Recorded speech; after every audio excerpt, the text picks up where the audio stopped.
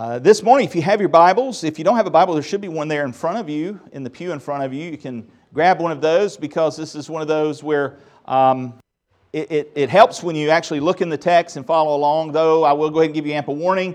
We're not in Hebrews today, all right? You can go to 1 Corinthians 15. 1 Corinthians 15, and this is known as the resurrection chapter. And normally, we're in the book of Hebrews. We're almost to the finish line on it. But it is Easter, and so I want to give a special focus and attention to Resurrection Sunday. Today's message is the tomb is empty. Everybody say empty. Empty. Look at your neighbor and say empty. Empty. I got scared y'all there for a second, didn't you? Some of y'all thought y'all was back in that church you came out of. Anyway. But look, it's empty. And this is what I want you to remember. If you can remember this word empty, then you've got the outline for today's sermon. All right, we're going to unpack what it means in regards to the tomb being empty, because it is. He is not there. He is risen. He is risen indeed. The resurrection chapter, 1 Corinthians 15. If you want to know about the resurrection and that which surrounds it, this is where you want to go in the New Testament. This is the passage of Scripture that you want to look at in order to determine the information surrounding the resurrection. Our Christian faith is based upon the resurrection of Jesus Christ. If Jesus Christ did not rise from the dead bodily, God bless you, we cannot be blessed because our faith is futile. Our faith is in vain. If He did not rise from the dead. Folks, we serve a risen Savior. He is alive.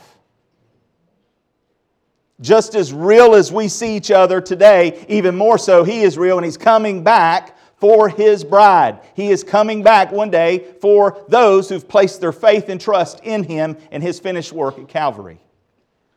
So with that in mind, the resurrection chapter. Now I know what you're thinking. Preacher, this chapter's got 58 verses.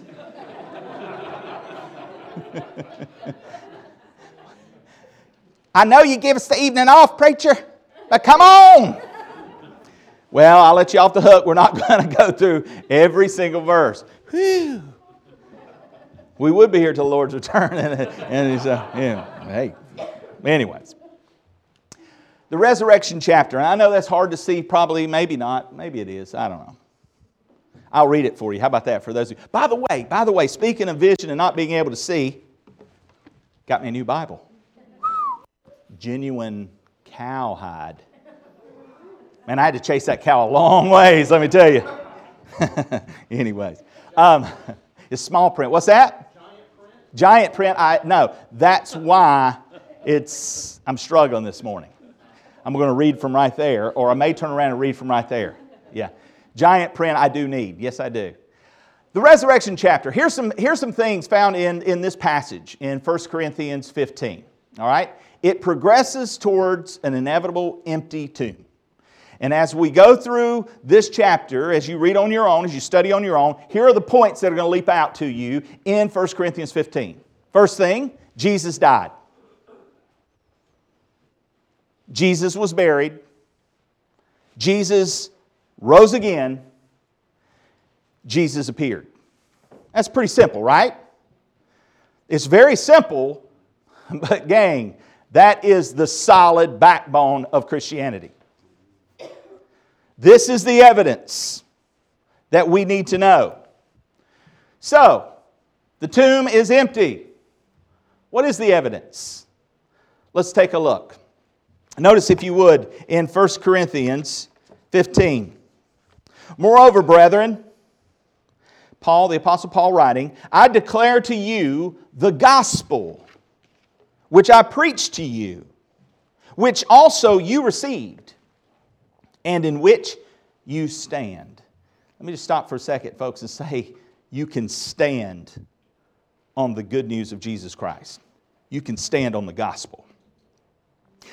By which also you are saved, and that's in the tense in the original language, it's that you are being saved. Salvation not only is justification in the moment that you turn from your sin and place your faith in the finished work of Christ, you are justified. Justification. Salvation is also in work in you as a believer in sanctification. And as we grow in the grace and knowledge as followers of Jesus Christ, we are being sanctified. That's the active part of salvation that we're currently taking part in. We are being conformed more and more into the image of Christ. And then one day, the final aspect of salvation is glorification, when Christ returns, or when we go to be in His presence. Glorification. By which you also are saved, if you hold fast that word which I preached to you, unless you believed in vain. For I delivered to you, first of all, that which I also received. Now, I'm not going to exhaust the evidence here, but you check out Tyson's chapter, and I can guarantee you in their meeting they're going to discuss exactly what this implies. The Apostle Paul receiving the witness from those apostles who walked and talked and saw the resurrected Christ, which Paul saw later, and we'll read that in just a moment. But he got that message shortly after, and he's continued to preach, and people have continued to receive. He said, for I delivered to you, first of all, that which I also received, that Christ died for our sins. Christ died for our sins. Every one of us here are sinners. None of us have arrived. None of us in and of ourselves. So before we look down our nose at others around us, keep this in mind. We are sinners in need of a Savior. Christ died for our sins, according to the Scriptures, and that He was buried, and that He rose again the third day, according to the Scriptures, and that He was seen by Cephas, then by the 12. After that He was seen by over 500 brethren at once, of whom the greater part remain to the present. You know what He's saying there? Don't take my word for it. These jokers are still alive. Go talk to them. Go have a conversation with them. Over 500 people at one time. Ask them. Now, some have fallen asleep. Fancy term for they died. After that, He was seen by James. Then by the apostles. Then last of all, He was seen by me also. By one born out of due time. For I'm the least of the apostles, whom am not worthy to be called an apostle, because I persecuted the church of God. Evidence. There is great evidence that Jesus Christ is who He claimed to be. There is great evidence in our faith that Jesus not only lived a sinless life, He died for our sins, He was buried, and He rose again. There is evidence. Think about this evidence. 3 truths about the empty tomb. And these are sort of the 3 major points that most folks, when looking at the account and looking at the evidence, these are 3 main points that are often shared in this discussion. The evidence. The first piece of evidence is He was first discovered by women. Now, why is that evidence? Again, you know, and you probably remember this from last Easter, which, by the way, you can go back. I've been here now. It's 9 Easters I preach, right? Or 8 Easters. Yeah, 8. So I got to ask my wife. Sometimes I forget. They all run together. What's your name? Anyway, sorry. You can go back and listen to some of the others because we've unpacked this passage many times. But I just kind of want to gloss over a little bit here. Why is it important that the first ones to arrive on that day, that it was women who made the discovery? Now, you've heard it said, and I've often said it too, that women could not testify in the court of law. And so their witness was of no good. That's not correct exactly. They could testify, but the point was their testimony was worthless. So you would never ask a woman to testify. Now look, don't get mad at me, ladies. All right? I didn't create that problem. I didn't live back then. I wasn't the one instigating it. I'm just telling you what the day was like. And that was the day in which they lived there in that area in the Middle East, that territory, Jerusalem. Women would not testify. You would never ask a woman to represent what you're trying to prove, especially if you wanted it to be proven true. So why did God choose this way? Again, I offer to you that is strong evidence as to why it's true. Because if you're going to make up a story, you wouldn't make up a story and put forth the worst witnesses to testify. But if it really happened, you've got no choice but to say, well, actually these were the ones who saw him first. And then again, there's a lot more that can be said about that, and I invite you to explore that idea. The second point of evidence is that the disciples encounter with the resurrected Christ. His followers, as you know, after it happened, many of them prior to it happening, and they fled. The shepherd was struck and the sheep scattered in fulfillment to Jesus' own words. You remember on the night in which he was betrayed, they ran, they hid. Peter followed along, and even he denied him and denied him, and then you find at the death of Christ, only a few gathered to witness. Many of them were afraid. And in fact, after that, they all went into hiding. His followers were afraid. They were next. Why would they not be? This was tantamount to in many's eyes, as they were trying to go against Rome. They were going against the Jewish sect and religious leaders. They were labeled and marked men and women. They were going to be next on the hit list. So they went into hiding. You got to ask yourself, what takes someone who is fearful of dying and then within a matter of 50 days goes forth proclaiming in great boldness the message of the death, burial, and resurrection of Jesus Christ, to the point that they would all die. With the exception of all the followers of Christ there, John ended up being dipped in hot oil, put on the island of Patmos. Most of his followers died through crucifixion upside down, beheading. Many followers, we've been reading this in Hebrews, the great hall of faith, and you can see those who've always, prophets of old, and even in Jesus' day, many have died for what they believed in to be true. They're not going to do that if they knew it was a lie. There's many things surrounding the empty tomb and many theories that have been put out. And again, you can go back and listen to previous messages we've done here on Easter. And we talk about the different theories, the swoon theory and the hallucination theory and all these things that are put forth that people over the years have tried to put forth. And every time they've been debunked, many of them people don't even offer up anymore because they recognize the foolishness in trying to offer up some of these things. But one of the greatest evidences, gang, is that these disciples claimed that they saw, they ate, they talked, they touched the risen Savior. Paul has just laid out that he appeared to over 500 at one time. Go ask them.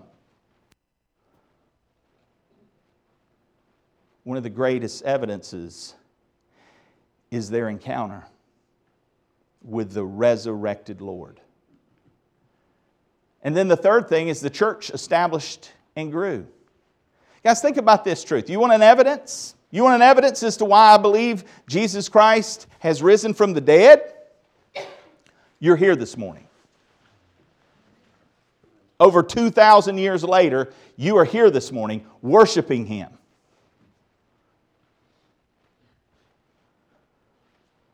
Based upon the testimony of those followers of Christ who came out of hiding, who were cowards, were now bold in their faith. And they began to testify and they began to tell others. And the word spread. And the church sprung up. The day of Pentecost, the Holy Spirit is poured out. And the Lord added to the church daily the souls that were being saved. Those who were believing the message of the death, burial, and resurrection of Jesus Christ. You want evidence that the tomb is empty? The church is great evidence of that.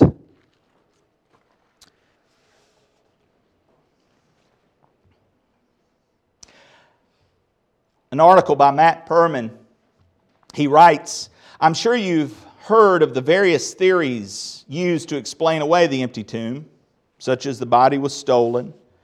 But those theories are laughed at today by all serious scholars. In fact, they've been considered dead and refuted for almost 100 years. For example, the Jews or Romans had no motive to steal the body. Think about that for a minute. The Jews or the Romans had no motive to steal the body. Why would they steal the body? They wanted to suppress Christianity, not encourage it by providing it with an empty tomb. The disciples would have no motive either. Because of their preaching on the resurrection, they were beaten, killed, and persecuted. Hey, I got a great idea, guys. Let's go out and get beaten and stoned to death and killed. Yeah, that's great fun. Let's go. Why would they go through all of this for a deliberate lie? No serious scholars hold to any of these theories today. What explanation, then, do the critics offer, you may ask? William Lane Craig, Tyson's boss, tells us that they are self-confessedly without any explanation to offer. There is simply no plausible, natural explanation today to account for Jesus' tomb being empty. If we deny the resurrection of Jesus, we are left with an inexplicable mystery. End quote. The resurrection of Jesus is not just the best explanation for the empty tomb, it's the only explanation in town. Guys, either the tomb was empty or it was not. Those are truly the only choices. And whether you are a born-again believer or not, whether you have serious questions about what we call the Word of God, that's irrelevant. Historically speaking, Jesus' tomb is empty. What are you going to do with that? Again, there are many other evidences. Check out A Reasonable Faith chapter for more information coming soon to a church near you. William Lane Craig says, if the tomb story were a legend, then it's most likely that the male disciples would have made the first to discover the empty tomb. The fact that despised women whose testimony was deemed worthless were the chief witnesses to the fact of the empty tomb can only be plausibly explained if, like it or not, they actually were the discoverers of the empty tomb. The women were the evidence. The resurrection was preached in the same city in which Jesus was crucified and buried shortly before. Those disciples, again, encounter with the resurrected Lord is evidence. And they went back into Jerusalem to preach. That's where it started. Think about that for a moment. As Paul Althus writes, the resurrection proclamation could not have been maintained in Jerusalem for a single day, for a single hour, if the emptiness of the tomb had not been established as a fact for all concerned. Because the second those guys came out of hiding and started saying, well, hey, Jesus Christ rose from the dead. Oh, really? Roman soldiers, let's go down here. Jewish officials, come on down here. All right, break the seal that's on the tomb. Remove the guards who are guarding it. Roll it away. There's the bones.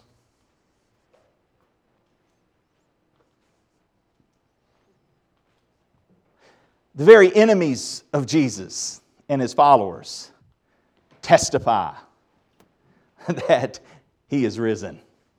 The tomb's empty. That's evidence, gang. That's strong evidence Now think about it. Something happens in here in LaGrange. And within a matter of days, everyone in the community knows about it. Because they get the Gazette, right, Holden?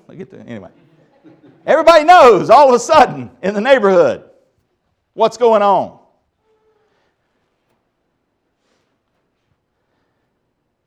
Jerusalem. Everybody knew what was going on. They knew this Jesus had been crucified. They knew He had been buried. They knew that they called for soldiers to guard it because He had been saying something about rising again on the third day.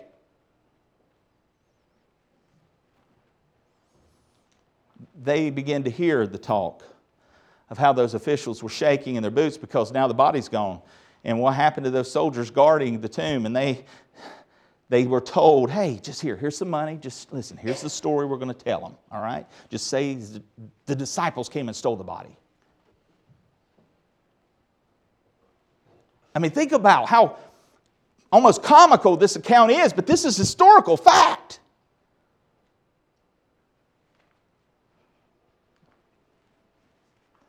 Therefore, whether it was I or they, so we preached, and so you believed.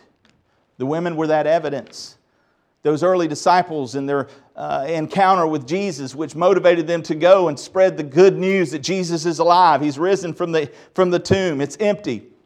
Was also that which birthed the church. And as they told, people believed. And as they went throughout taking that message, people believed, and the church was born. The preponderance of evidence says Jesus was raised. Acts 4. Consider this passage. Think about this for a minute. Now as they spoke to the people, the priests, the captain of the temple, and the Sadducees came upon them. Being greatly disturbed, by the way, this is John and Peter, they're preaching, they're telling it. They're telling it. And they taught the people and preached in Jesus the resurrection from the dead. And so here are these religious leaders. They laid hands on them, put them in custody until the next day, for it was already evening. Now, if you know this account in Acts, you know what happened. They beat them and said, now go and do not teach and preach in this name of Jesus anymore. And they went back to the church and they got on their knees and they prayed. And the place was shaken. And God filled them with His Spirit as they went out again and preached with boldness the resurrection of Jesus Christ. The very fact that these leaders are saying, shush it, shut it, stop it. They have the body. They don't have to even worry about it, do they? But they don't have the body. The body's gone. He's risen. What's this message? The gospel means good news. It's good news, gang. It's great news.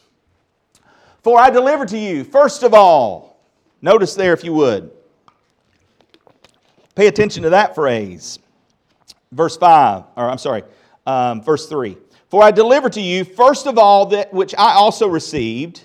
This is of first importance. Note. That Christ died for our sins according to the Scriptures. And that He was buried. And that He rose again the third day. According to the Scriptures. This is the message they begin to proclaim. This is the message that's still preached today.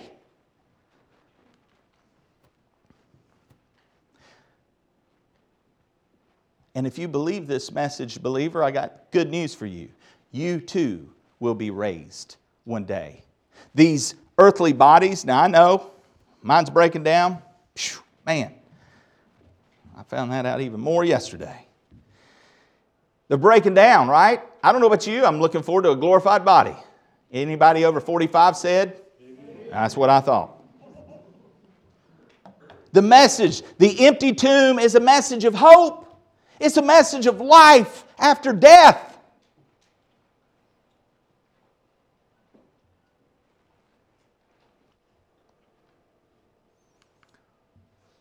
1 Peter 1:3 says the following, "Blessed be the God and Father of our Lord Jesus Christ, who according to His abundant mercy has begotten us again to a living hope." How? Through the resurrection of Jesus Christ from the dead.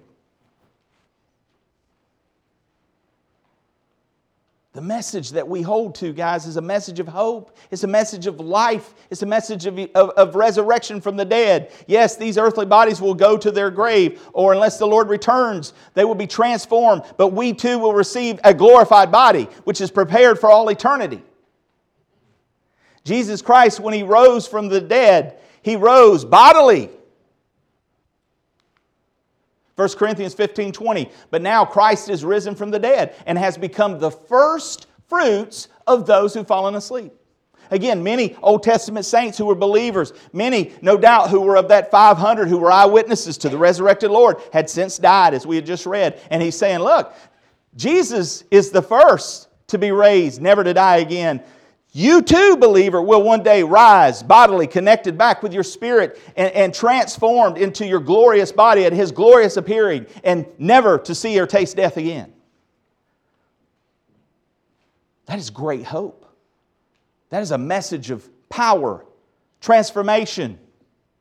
1 Corinthians, let's see this passage here as we kind of unpack the last half. See how I skipped over so much? Man, you got to go home and read that. All right. Verse 51 through 58. "Behold, I tell you a mystery. We shall not all sleep, but we shall all be changed." So, not everybody's going to die necessarily. When that day comes, some may just be in that moment transformed. "In a moment, in the twinkling of an eye, at the last trumpet. For the trumpet will sound, and the dead will be raised incorruptible. And we shall be changed. For this corruptible must put on incorruption, and this mortal must put on immortality. So when this corruptible has put on corruption, and this mortal has put on immortality, then shall be brought to pass the saying that is written, Death is swallowed up in victory. Or, O death, where is your sting? O Hades, where is your victory? The sting of death is sin, and the strength of sin is the law. But thanks be to God, who gives us the victory through our Lord Jesus Christ. Therefore, my beloved brethren, be steadfast, be immovable, always abounding in the work of the Lord, knowing that your labor is not in vain in the Lord. That's a message to us believers. Resurrection Day is every day for us, believer. Prophecy. We've seen the evidence. We've heard the message. Think about prophecy for a moment when it comes to the empty tomb. The tomb has fulfilled prophecy.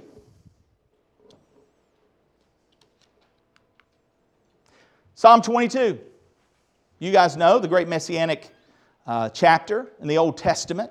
It's a prophetic picture of Christ on the cross. My God, why hast thou forsaken me?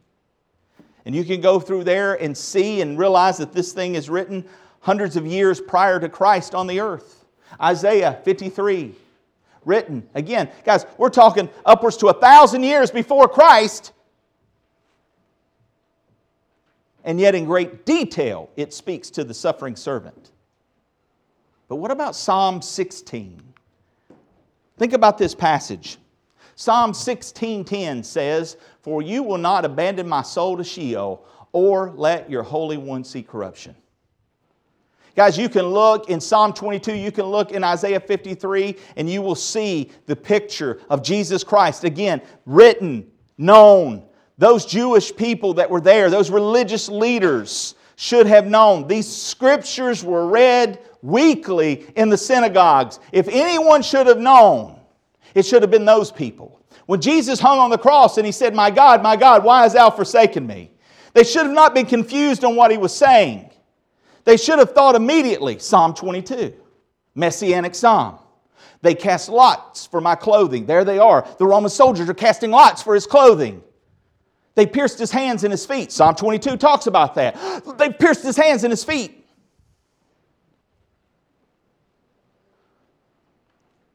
And throughout that passage, Isaiah 53, same thing. All throughout, it's a picture of Jesus Christ. They had these scriptures. They should have seen that. And they should have fell flat on their face at the foot of the cross and been crying out for mercy. Oh God, forgive me. I didn't see. I didn't know. Forgive me. God had been telling them through His Word. 1,500 years plus.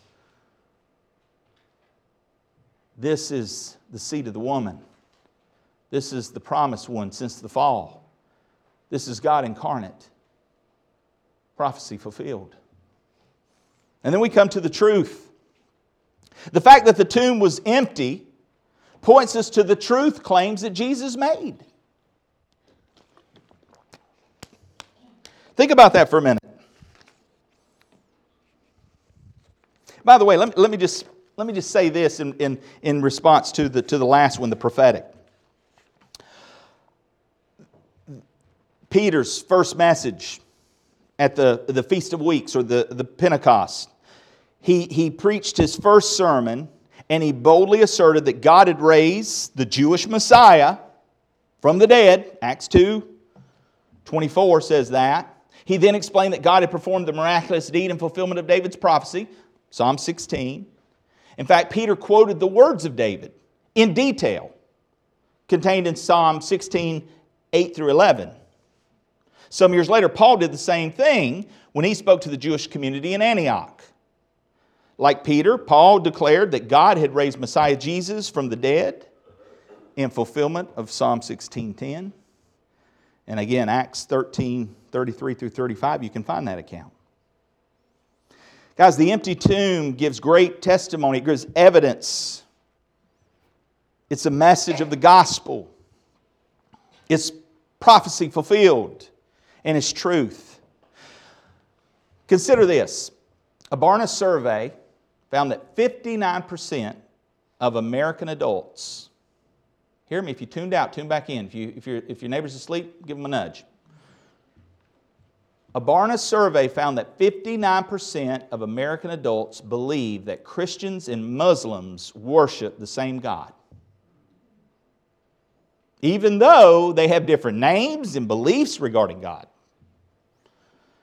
And it's not just secular people who believe that all religions are basically the same. 1/4 of born-again Christians said that all people are eventually saved or accepted by God. That's 25% of people. Think that. Professing Christians.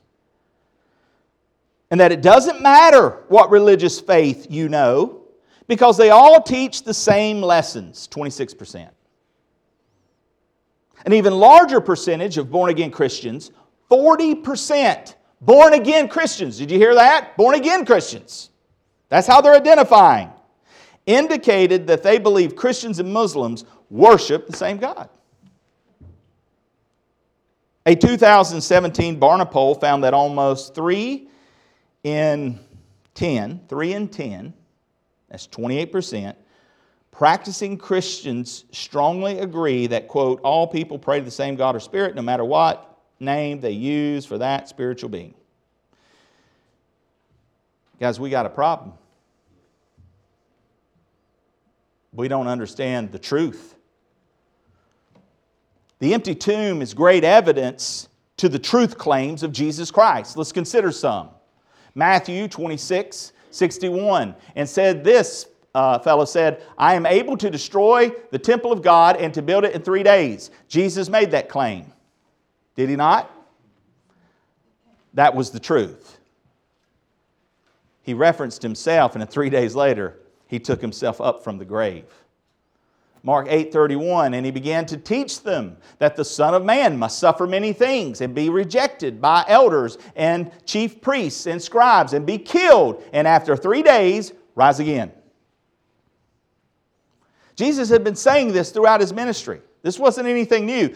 Why do you think they put the guards at the tomb? Why do you think they put the seal on it? They knew what he'd been teaching. They knew what he'd been saying. Jesus was making truth claims. Either he was going to back it up or he was full of hot air. He backed it up.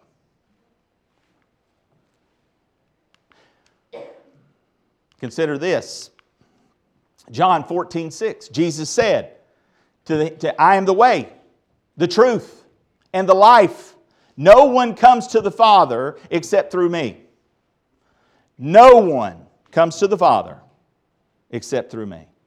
Jesus didn't say He was a way. He said He was the way. That is a claim of truth. You can't have it just the way you like it. It is His way or the highway. Guys, truth by definition is exclusive. Everybody makes a claim on something. Well, I don't think Jesus really taught that He was God incarnate. Well, either that is right or that is wrong, but don't sugarcoat it. That's a truth claim. They're trying to say 2 + 2 is 5, and it don't add up. Do the math, people. Jesus made truth claims. Acts 4:12. Nor is there salvation in any other. You mean not Muhammad? Not Buddha? Well, what about if I'm part of the Jehovah's Witness organization? Or those Mormons? They're sweet people. They're good people. They do good deeds. Why not them? Nor is there salvation in any other, for there is no other name under heaven given among men by which we must be saved. You can either take the biblical Jesus, or you can create a Jesus in your mind and in your image, which is, by the way, idolatry. And once again, I'm not talking about the store down the road. Randy Alcorn says, Christianity rises or falls on the resurrection of Jesus Christ from the dead.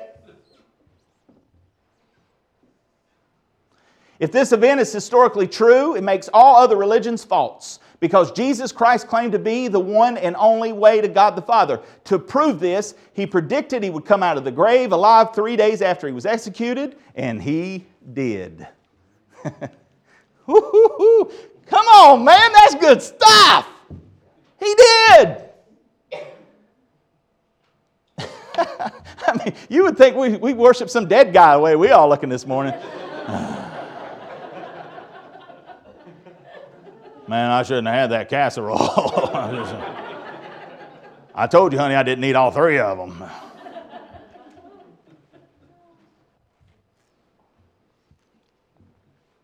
Tim Keller at the Gospel Coalition Conference in 2003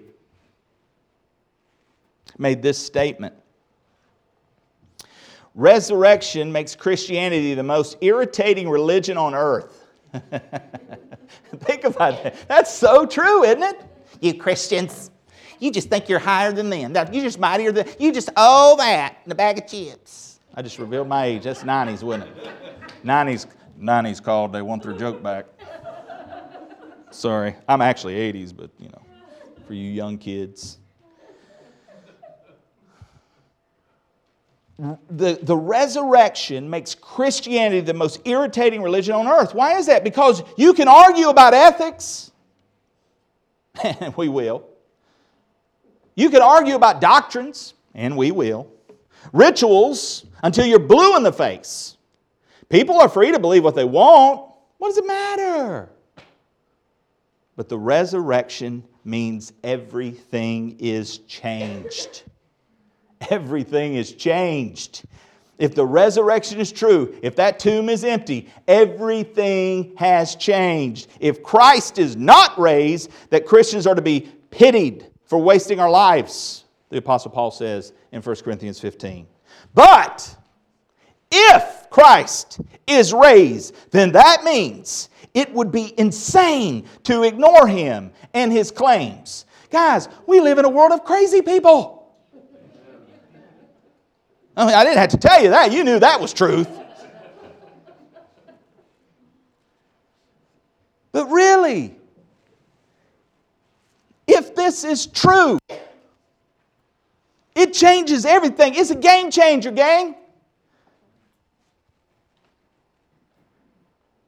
Because just as He was dead and buried, and came back to life and is alive. One day, we too will die and be buried. And we will resurrect. Some unto everlasting life and some to eternal damnation. Because if Jesus' claims of truth are true, 2 plus 2 is 4, and it equals right, and you do the math, and it's there, how should that impact my living? How should that affect my life? Lord, help me. Lord, help us. Truth claim. Evidence, the message, prophetic fulfillment, the truth, and last, yours.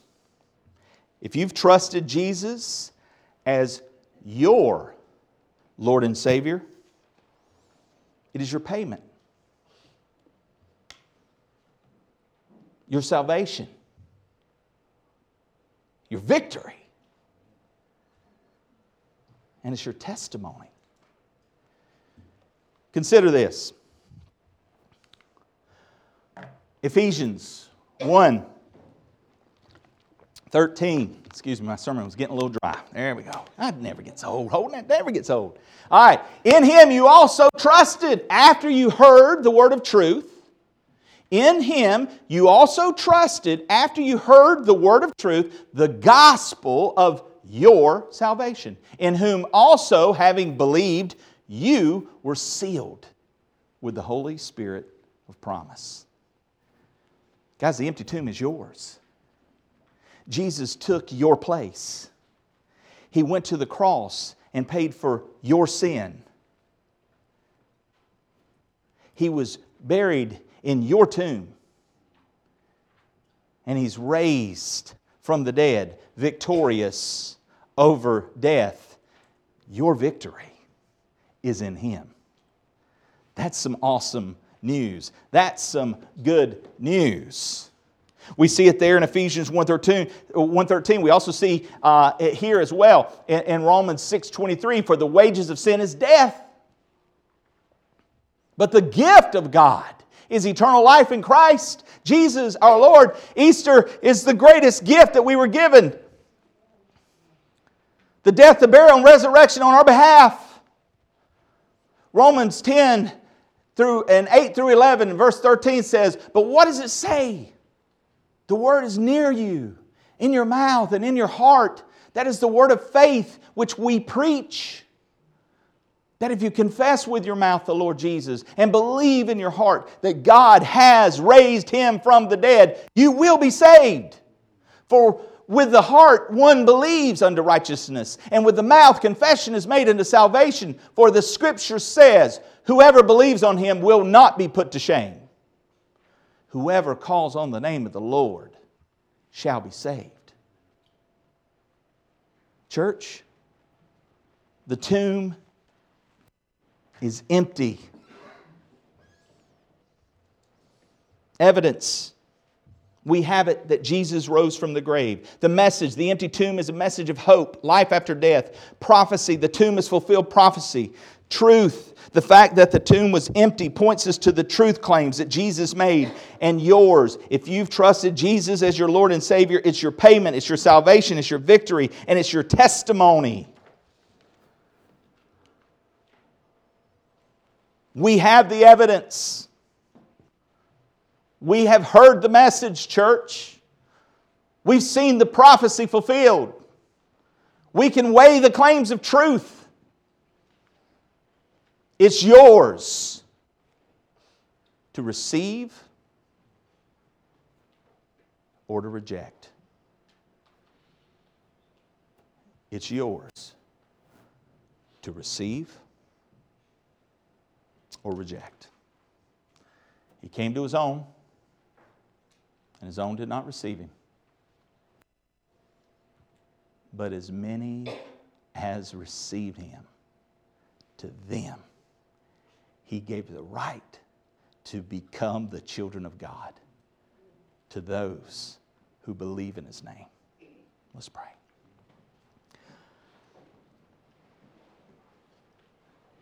Praise you, God, tomb is empty.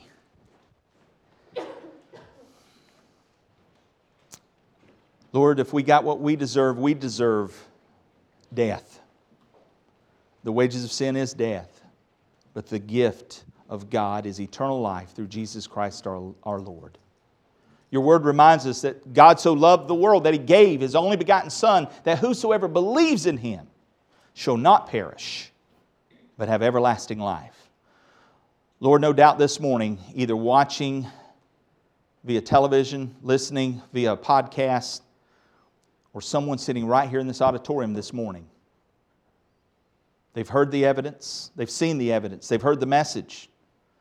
They know that Christ fulfilled prophecy. They've heard His truth claims. And now it's up to you, and I'm speaking to those who may fit this category. It's up to you to receive or reject. God's invitation is open. Whosoever will, let him come.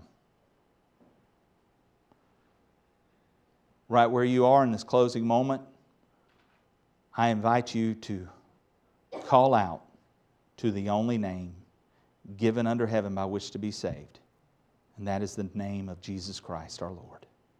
Put your faith in Him. He says, "For by grace have you been saved through faith." It's a gift from God. It's not of works. You can't brag about it. But God offers you a gift this morning, and by faith, receive Jesus Christ and His finished work at Calvary on your behalf. He took the penalty that you and I owe, and He paid it in full through His death upon the cross. He was buried in your place, and He rose again victorious over death to prove that His offer is legit. He cannot lie. Take Him at His word. And by faith today, turn from your sin and receive Christ as your Lord and Savior. He will transform you and change you. The greatest evidence of Christ's resurrection is your testimony, church. Your life has been changed. Let's continue to let our light shine for His glory. In Christ's name, amen.